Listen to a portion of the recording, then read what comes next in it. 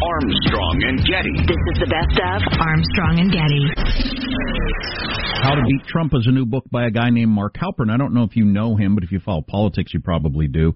He and another guy he worked with named Halperin Heilman, they were a big political pundit duo for a while, and they wrote probably the most famous political book of the last half century, Game Change, which was made into a movie. But Halperin's really good. He's one of my favorite pundits, and this book, he talked to, I think, 50 different top political strategists in the country, Republicans and Democrats, on what it would take to beat Trump, with the vast majority of saying Trump is most likely going to win. That's the most likely outcome. Mm-hmm.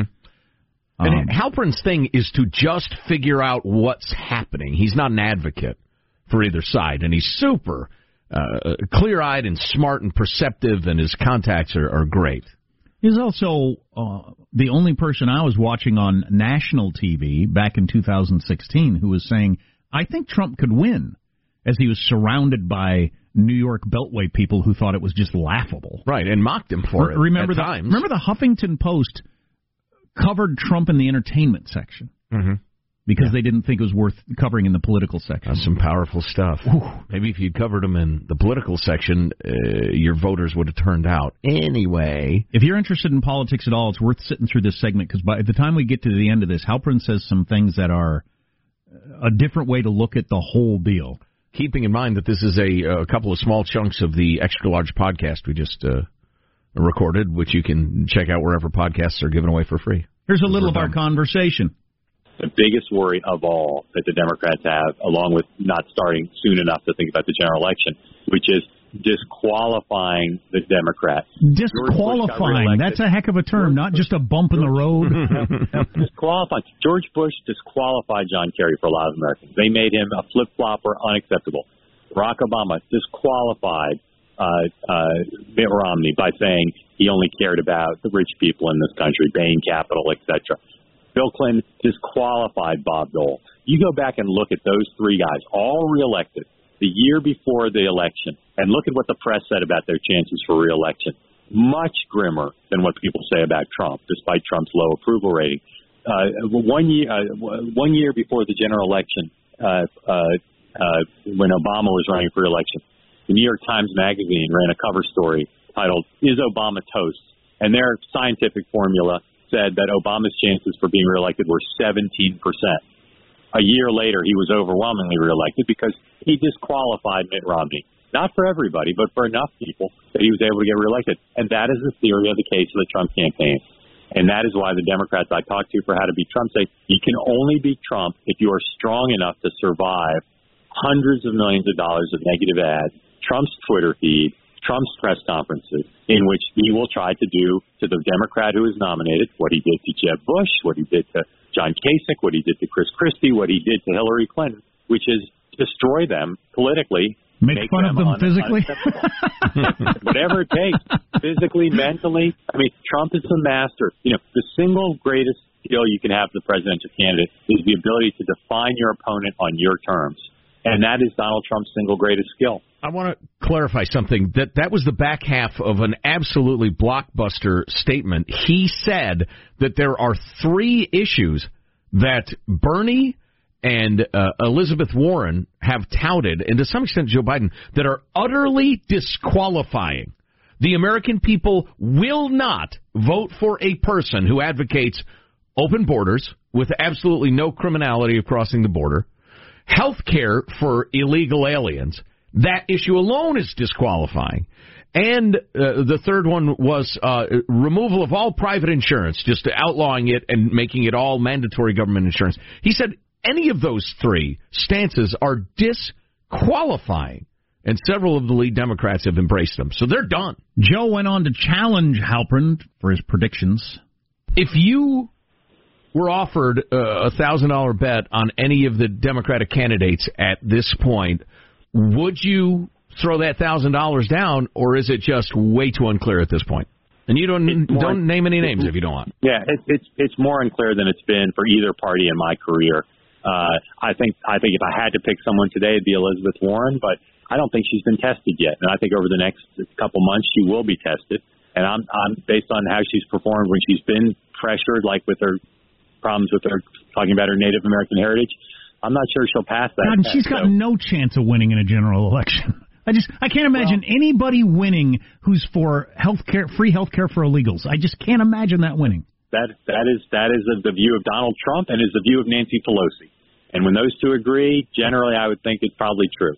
So you're right, and you've got a lot of the leading candidates have that position. So I don't think it's clear who the nominee will be. If I had to pick today, I'd say Elizabeth Warren, but I don't feel strongly about it. I think Sanders and Buttigieg could be the nominee. I've been very down on Biden's candidacy from the beginning, and nothing I've seen has caused me to alter that. He still does well in the national polls, but I think he's more likely to finish third or fourth or even fifth in Iowa than he is first or second, and I think that'll do a lot of damage to his candidacy. Wow. He thinks Biden will finish fourth or fifth. Could finish fourth or fifth in Iowa. Well, then he's done. I mean, that'd just be the end, right? You'd have to pull the plug. It'd be humiliating. Oh. I mean, he might. Well, no, they'd pour all their resources into South Carolina for a last-ditch effort to somehow. A sad end to a long political career. I would call that accurate, yes. Now, what about you-know-who lurking in the darkness, ready to burst back onto the scene? And how does Hillary relate to the field as it stands now? What are the chances she gets in? More good stuff with Mark Halperin. There are a lot of crap political books that get written when the season is hot and they know they can sell them. This isn't one of them. This is really a good book, and I've always really liked your punditry, but we can't let you go without asking you about Hillary. What's the chance she gets in? Her answer the other day sounded so Clinton-esque to me, where she said, lots of people have been asking me, and I'm not going to rule it out now. Not ruling it out now sounds like a yes to me. She said, and I quote, many, many, many people are pressuring her. Triple many. Yeah. Look, I was struck by that same thing, too.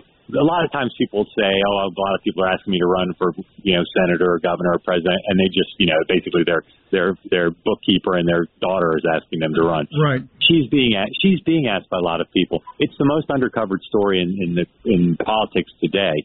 The panic that exists in the Democratic Party over the concern that Sanders or Warren or Buttigieg will be the nominee, and it'll happen in the blink of an eye. One of them will win both Iowa and New Hampshire, say, and basically lock things up, and the party will be in a panic because they don't think that those people can win.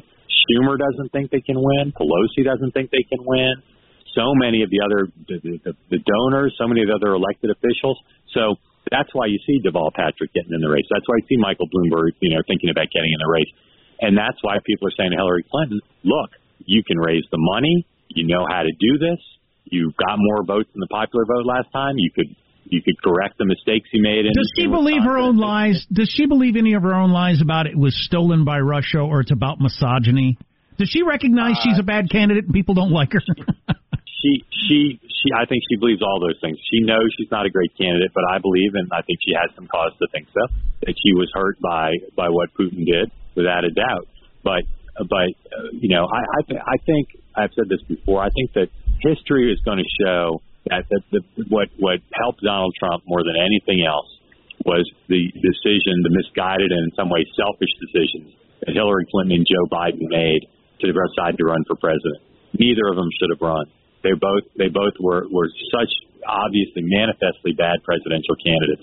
Hillary Clinton allowed Trump to win, and Biden, even if he's not the Democratic nominee, he kept other establishment candidates from getting in the race, allowing Warren and Sanders and Buttigieg to rise up. And now it may be too late for any other establishment candidate to get into the game, and the party may be left because of Joe Biden's decision with somebody who can't win a general election because of those positions we talked about. Joe, you don't have to do this. Barack Obama. Right. Yeah, you don't have to do this. And he was talked out of it before. And just look at his record. I mean, he ran in 2008, and he got 1% in Iowa. And he campaigned 1%. He was well. Now that's a stat. Known. And so I think Barack Obama and Bill Clinton agree with what I said Nancy Pelosi and Chuck Schumer think. These guys can't win. So the three that are nominatable are unelectable. According to Democrats, according to Barack Obama, according to Bill Clinton, according to Nancy Pelosi and Chuck Schumer. Right. That's incredible. And the one who is electable is not nominatable.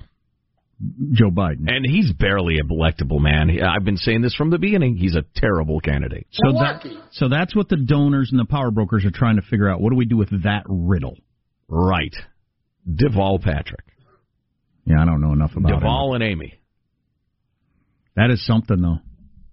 Wow, no wonder there's panic behind the scenes. Yeah. Well, it's going to be interesting. You know, it's not shocking. I guess I just thought maybe the country's moved so far I didn't recognize it. When they all stood up on the debate stage and raised their hand and said, oh, yeah, free health care for illegals, Bill Clinton and Barack Obama were as shocked as me, apparently. Right. They had the same reaction I had. What? Oh, no. You can't win with that. Right. That's interesting. We talked to Mark Halperin for about an hour, and the podcast is pretty good if you like that sort of stuff. Yep, good stuff. Smart guy. Calls it like he sees it. Really enjoyed the chat, and we're going to be talking to him on a semi-regular basis, particularly after the holidays as the election thing ramps up. Cool. Yeah, looking forward to that. This is the best of Armstrong and Getty. Armstrong and Getty. This is the best of Armstrong and Getty. Oh my God! I just realized I left my coffee in the office. I don't have my coffee. Michael, sound the Joe doesn't have his coffee alarm. Wow, that one. What the? How did I forget? After all these junkie that I am, dang it. Yeah, that one's completely different. It has a different timbre than the other. Yes, it's the timbre. You must listen for it. So there's a new Epstein story I just saw when I walked in. He had broken bones in his neck. Mm-hmm. More consistent with a homicide than a suicide, according to one person who... You got it. You might talk to a different expert who says the opposite, but... Yeah, what does that guy know? Yeah, let's not let him get in the way of our fun. I don't know anything about this, but I wouldn't expect you to break bones in your neck when you hang yourself like that, but what do I know? Nothing. This is all getting a little silly. Well, the one expert said it's more consistent with homicide than suicide. Was he drunk? And there was a story yesterday that the reason they moved the guy out of his cell, or they took him off suicide watch, he wanted off suicide watch, is the guy attacked him in his cell. That's how he ended up on the floor in the fetal position. Oh, with marks on his neck. Yeah. Oh, because when you're on suicide watch, one of the things is a forced cellmate. Yeah, right? And the cellmate attacked him. Now, that story was in the New York Post yesterday. Again, you never know what's true and what's not in the modern era. Maybe he got his bones in his neck broken then. I don't know. Right. And maybe he had it coming, too. What do you suppose the thread count is in these sheets? They are so rough. Can you believe how rough these sheets are? Is this Egyptian cotton? All right, that's it. And, of course, we have to talk about the painting he had hanging in his home that became we all became aware of yesterday. That's our headline. Bill Clinton in a blue dress, posing provocatively with a come-hither look in his eye. Has everybody... Great Scott. Has everybody seen this painting by now that Epstein had hanging prominently in his home? Have you seen this, Marshall? No. Take a look at this. And it was prominent, like you walked into the house and you would see that giant painting hanging there. What is that? Bill Clinton lounging in a chair in a blue dress and red high heels. Lounging provocatively. What kind of a painting is that? Yes. Wow. What does that mean? Pointing his finger at you. Yeah. I want you. Yes. What does that possibly mean? I don't know. I'm just disturbed. Look at it again. Does anybody have a guess? Looking at that painting has made me asexual. Does anybody have even a guess what that means? Yeah. What does it mean? It means something different to everyone who views it, Jack. Yes. That's what art is. Yes. What does it mean to you? That's the question. It means he's got dirt on a lot of people. I would That's what that think means to me. so. Hey, what, the dress off the shoulder there? Oh, my God. It's like in the movie Titanic, and Yeah. he's telling Leo DiCaprio to paint him like one of his French girls. Right. Holy cats. So, the blue dress, is that a Monica Lewinsky reference? Oh, clearly. Yeah. Oh, yeah. Clearly. Okay. Oh, Well, then- yeah, think about it. Think about what? Oh, yeah. don't- Think about what you're looking at. Yeah. We'll post it at ArmstrongandGetty.com. God. My only question is, are there reprints available? Oh, that's going to get a framed print? You can get them on canvas, so it looks, like the original. That is going to become a popular poster. Oh, have the memes begun with the comments on below them? Because I want to see what they begun. I want to see what people have come up with for that. Have you just met the internet? But I can't even imagine why you would commission a painting like that, or someone presented it to him and he thought, fantastic, I'm going to hang it where everybody can see it in my $50 million apartment or whatever the heck that was. Right. Yeah, and it's big, too. Yeah. It's like, this is what I'm really proud of. This Bill Clinton lounging on a chair in a dress and high heels painting. Jack, we call it a focal point. It's clearly the focal point as you enter the apartment. But the blue dress, if it's a Monica Lewinsky thing, so it's got nothing to do with the fact that they were buds and flew on the plane together and partied with chicks? Or does it? It's the many sides of Bill Clinton. To me, it's a, look what I can do. Even Bill Clinton can't get me to take this down. Right? It's a pure power move. That's pretty another good. interpretation. Yeah. That's pretty good. I can mock a popular president in my fabulous home where many of the most powerful people in the world come. Where that very person may have come through this entryway and looked at this, and I don't have to worry about it for a second. Wow. That's pretty good. Oh, wait a minute. That actually makes sense to me. Wow. Because it's the darkest possible view of it. Well, why wouldn't you take the darkest view of that guy? He's a dark person. Right. We're starting an Armstrong and Getty book club podcast or videocast thing. It's going to debut, I think, next month. Fascinating books and egg-headed commentators. I like this even better. Armstrong and Getty discuss art. That is pretty good. That might fit in with the guy's whole motive. I have a painting prominently displayed that mocks the president, and powerful people come into my house and I show it to them. I would also like to know when that was commissioned / put up, right? Was it when he was still in office? Well, clearly it was after that, right? Because it references the blue dress and all the scandal and things. That was when he was in. They could have painted it real quick. Right. Well, it's an older Bill Clinton, though, definitely. Right. Yeah, right. With the gray hair. Yep. I'll be darned. This is the best of Armstrong and Getty. Armstrong and Getty. This is the stuff Armstrong and Getty. Yo. You picked a good hour of the Armstrong and Getty show to tune in because we have Tim the lawyer here. Tim Sandifer has been joining our show now for 13 years. Yeah, really. Scott. Well, you were a child then. I can't believe it's been that long. I was just looking at some things that feel like yesterday and were actually a long time ago. My wife and I have decided to start watching Star Trek: The Next Generation on Netflix because she missed about half the show when it was originally on. Good damn goals. The first episode of that show was 32 years ago now. Oy. Which means that the show was a lot closer to the original series than we are to that show now. Oh, that's interesting. The original Star Trek was only 20 years old when that show first aired. Tim, aside from being a Star Trek historian, is the vice president for litigation at the Goldwater Institute, Tim Sandifer. So, Tim, we know you're working on some really exciting and fun stuff right now, and we want to talk about that. But we have a couple of general Constitution-y questions. All right. That we wanted to chat about. I wonder what just because you're a guy who's read a lot about the founding and the Constitution and all this, that's what you do. What are your thoughts on impeachment in general? Not the particulars of this one, but just the removal of a president from office. I think that the Founding Fathers expected us to use impeachment a lot more than we do. And, of course, not just presidents, but judges also. And they would be shocked that in the history of the United States, there have been so very few impeachments of people who have abused or arguably abused their offices, because impeachment is a political process. Impeachment is a constitutional political process. It really drives me crazy that partisans in the media refer to impeachment as a coup or as trying to undo the election. No, impeachment is a political process that if the constituents want it, then they should get it, and that's what the system is designed for.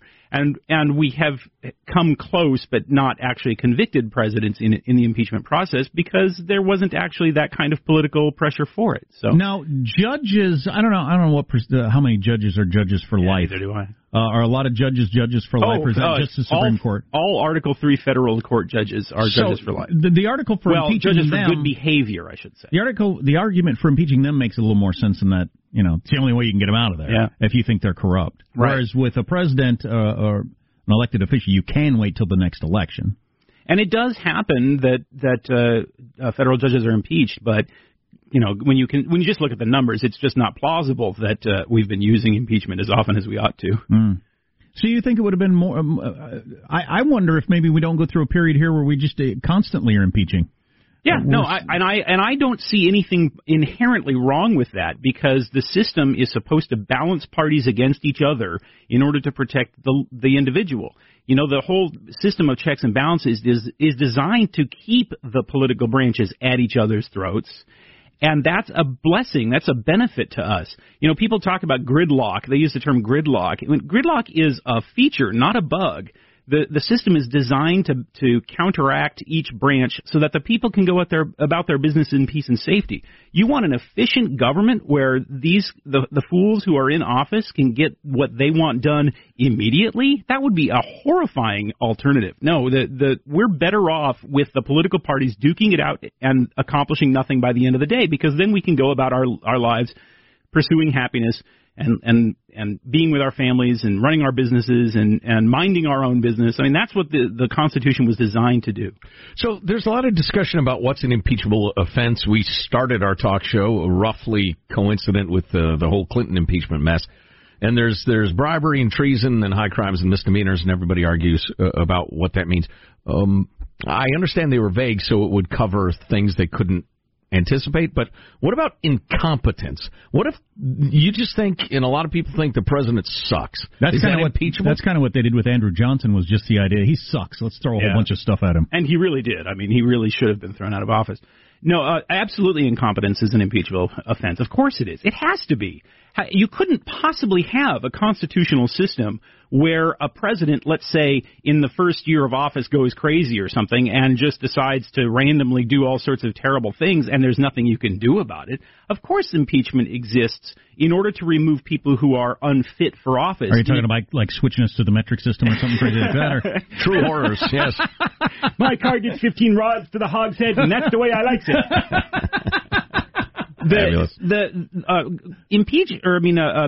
Gross incompetence is an impeachable offense because it's a political crime. It's a danger, a serious threat to the safety and security of the people of the United States if the president is dangerously incompetent. And so, of course, that is an impeachable offense. But they specifically did not go with the term maladministration or whatever they were talking about at the time. That's true. But also, what the founders chose not to include is of limited value when interpreting the Constitution, because there's lots of stuff they chose not to include, and there's a lot of reasons why they might have chosen not to include something. So perhaps they didn't include terms like maladministration because they thought that was covered sufficiently by the language that they did use. So it's always of limited value to say, well, the founders chose not to include something. Maybe that's a helpful argument, maybe not. But what we do know is that historically speaking, and just as a matter of common sense, removing a person from office because that person is dangerously incompetent is obviously within what the Founding Fathers intended when they wrote the Constitution. I'm not saying that that's the situation today.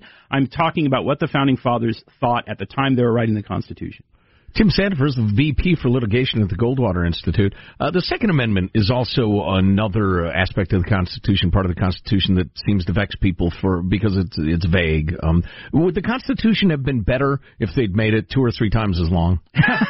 Or shorter? So at the writing of the Constitution, there were a lot of people who were opposed to including a Bill of Rights, including James Madison and James Wilson, who were probably the 2 smartest guys at the Constitutional Convention, and Alexander Hamilton, too.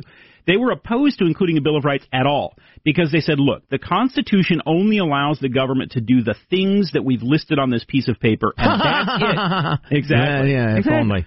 That's it. All they can do is what's listed here. And if we put in there, if we write a Bill of Rights that say, by the way, you have the right to freedom of speech and the right to freedom of property, blah, blah, blah, then what's going to happen is people are going to forget that the federal government only has the power to do the things that are listed on this piece of paper. That's a pretty good argument, it turns out. That's right. If you leave something out, people will think that you purposely left it out. There you go. So they said if we write a Bill of Rights that leaves out that you have a right to run barefoot through sprinklers on a hot summer day, you might have people out there who say, well, you don't have a right to run barefoot through sprinklers on a hot summer day because it's not in the Constitution. And sure enough, that is today how a large number of people read the Constitution. So it's arguable that we would have been better off without a Bill of Rights because that would have forced people to face the fact that the federal government has limited powers. That is really interesting. I don't buy that argument, but it's an interesting argument. Is anything in the Constitution about becoming the world's largest insurance company? redistributor of wealth? There is nothing in the Constitution that authorizes the federal government to do those things. No, I thought not.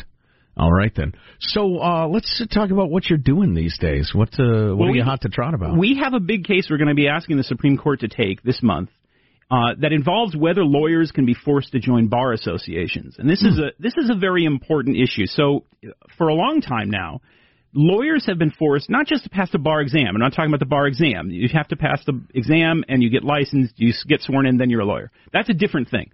A lot of states, about 30 states today, now force lawyers to join bar associations, which are private clubs. They're basically labor unions for lawyers. Are you in one? And I am a member of the Arizona State Bar Association. They call it the Arizona State Bar, but it's a private trade organization that I'm required every year to pay $500 or so to, and they spend this money on political activities. They lobby the legislature. They take political positions on things. State bar associations do this all over the country. Even though I disagree with that, they're forcing me to subsidize political speech that I disagree with. And you disagree with some of their positions. Oh yes, and this is now you might think, and whether you did or not, I'm not sure you should be forced to subsidize it. Absolutely, and listeners might think, well, who cares about the First Amendment rights of lawyers themselves? And this is very important because bar associations have a lot of political influence with state legislatures, because state bars lobby and they get a lot of influence and they get listened to a lot at the state level. And in the media, I've never noticed that in Corruptifornia. Well, and in the media view of it, the media regularly throws around whichever bar association believes this as if, well, then that settles it. Yeah, as if they speak for the entire legal profession, and they don't. So we have sued over this issue in several states, in Louisiana, in Oklahoma, in Oregon. There are cases going on in Wisconsin and Texas, and we're doing a case in North Dakota that we're asking the U.S. Supreme Court to take and to hold that lawyers cannot be forced to join bar associations and subsidize their political activities, just like the Supreme Court has already said you cannot be forced to join a labor union and subsidize its political activities against your will. How hard is that test, the bar? The bar exam itself, it's certainly the hardest test I ever took. How long does it take you? Well, these kids days today, or hours? These kids today have no idea how good they have it. When I took the bar exam, the California bar exam is a 3-day exam. 3 days. And the Arizona bar exam was and still is a 2-day exam. I believe California is now only 2 days, but it is a very demanding test. And could you pass it today, or is it the sort of thing you need to study up for at that time? I would have to study up for it, and I was in a bad situation because I took it in California 15 years ago, and then I had to retake it in Arizona 2 years ago when I moved there. So it is it was tough to have to go back over that stuff and relearn it. Is it like word searches, 2 pictures, what's the difference between these 2 pictures sort of things? Well, the answer is no, but actually to get into law school you have to take another test, the LSAT, and the LSAT actually does have something kind of like that. The LSAT exam is a lot of logic puzzles. It's stuff like, you have a chicken and a wolf and a bag of seed, and you have to cross the river in a canoe, and you can only have 2 in the same canoe at the same time. Really? That kind of question Really? is on the LSAT exam. Do you have to go to law school to take the bar?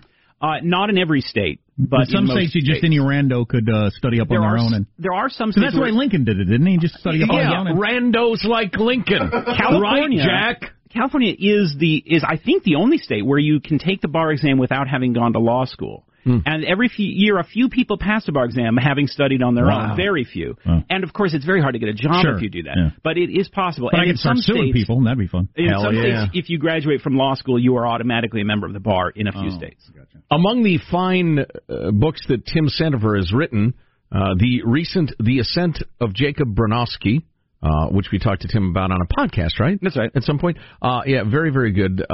Frederick Douglass, Self-Made Man, which is absolutely terrific.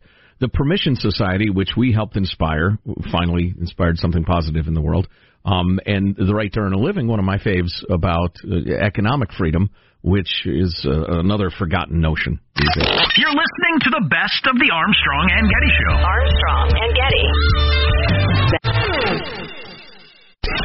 Armstrong and Getty. This is the best of Armstrong and Getty.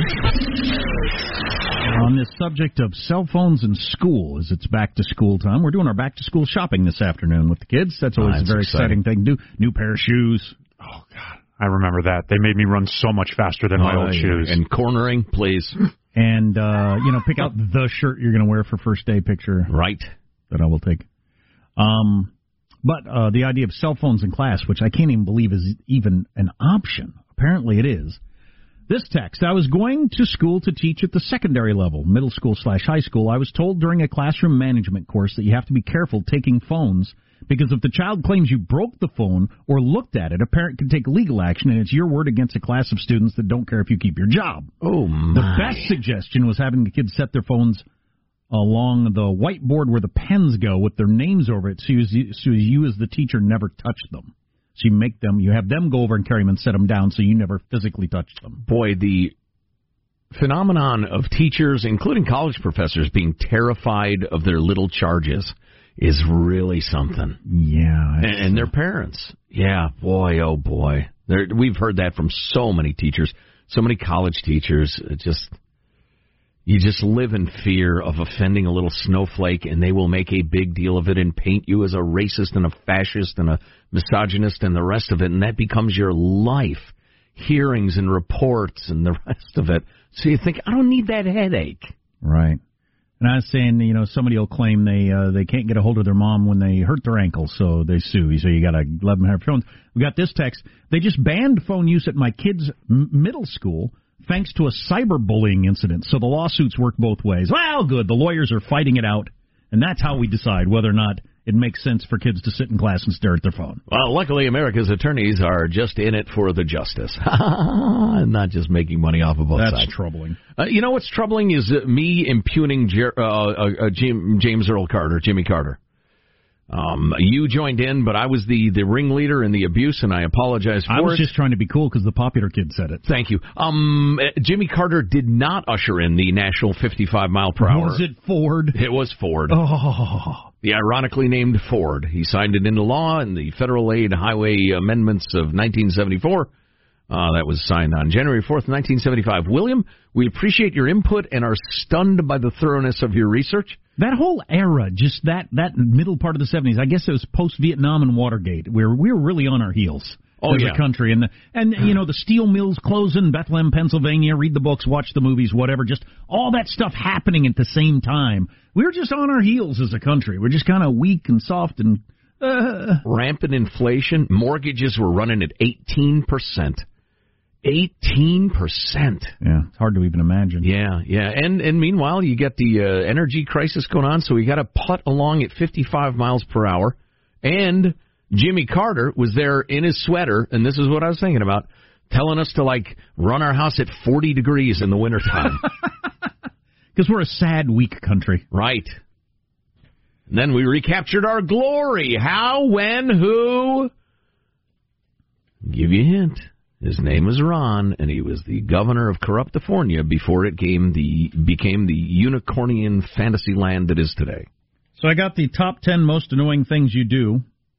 Me personally? According to other people. Well, people in general. I've been waiting for this moment. Now, this is a pretty good list. I mean, the list has 50. We're just trying to narrow it down to the top. I probably should scroll through and find all the best ones, but I'll just do the top 10. Tapping your feet. Why is it people in offices forget their manners with such shocking frequency? Tapping your foot under your desk does more to create distracting noise, blah, blah, blah. Because they're not aware of it. Yeah. My daughter is a serial foot tapper and knee jiggler. She's twitchy like her old man. I sit perfectly still. Congratulations.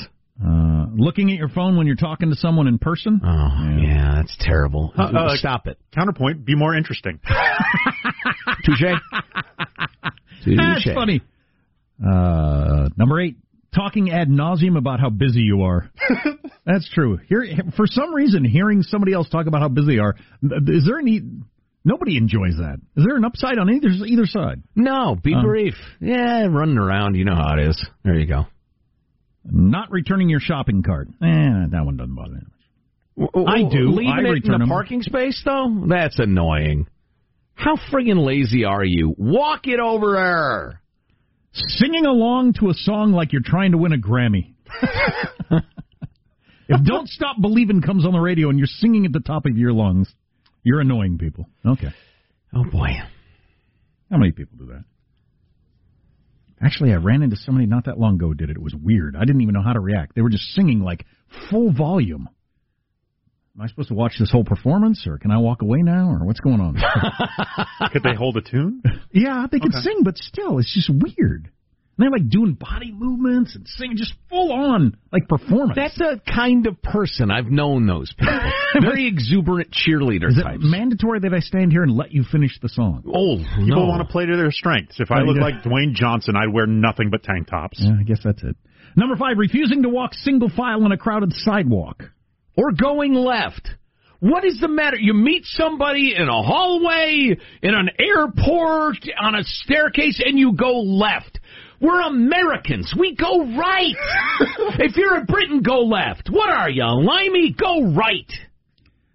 Jiminy, airports make me crazy. Everybody's walking chaotically, running into each other. Y'all going that way? Go to your right. You're going to everyone would flow like, oh, my God, it'd be great. Wow. Do you do that rant as you're walking through the airport? Yes, I do. Pointing out people, you go to the left. And I have a megaphone. And they say, sir, you've got to stop. And I say, there are no laws against megaphones. To their faces. That's why I've been banned from most airports. Number 2 was I take Greyhound a lot. Number 2 is not standing to one side on an escalator. Similar sort of situation, really. And then number 1 was humble bragging. People are annoyed by humble bragging, so keep that in mind all day long. That's omnipresent these days. It's so obvious when it's happening, too. Stop it. Armstrong and Getty. You're listening to the best of the Armstrong and Getty Show.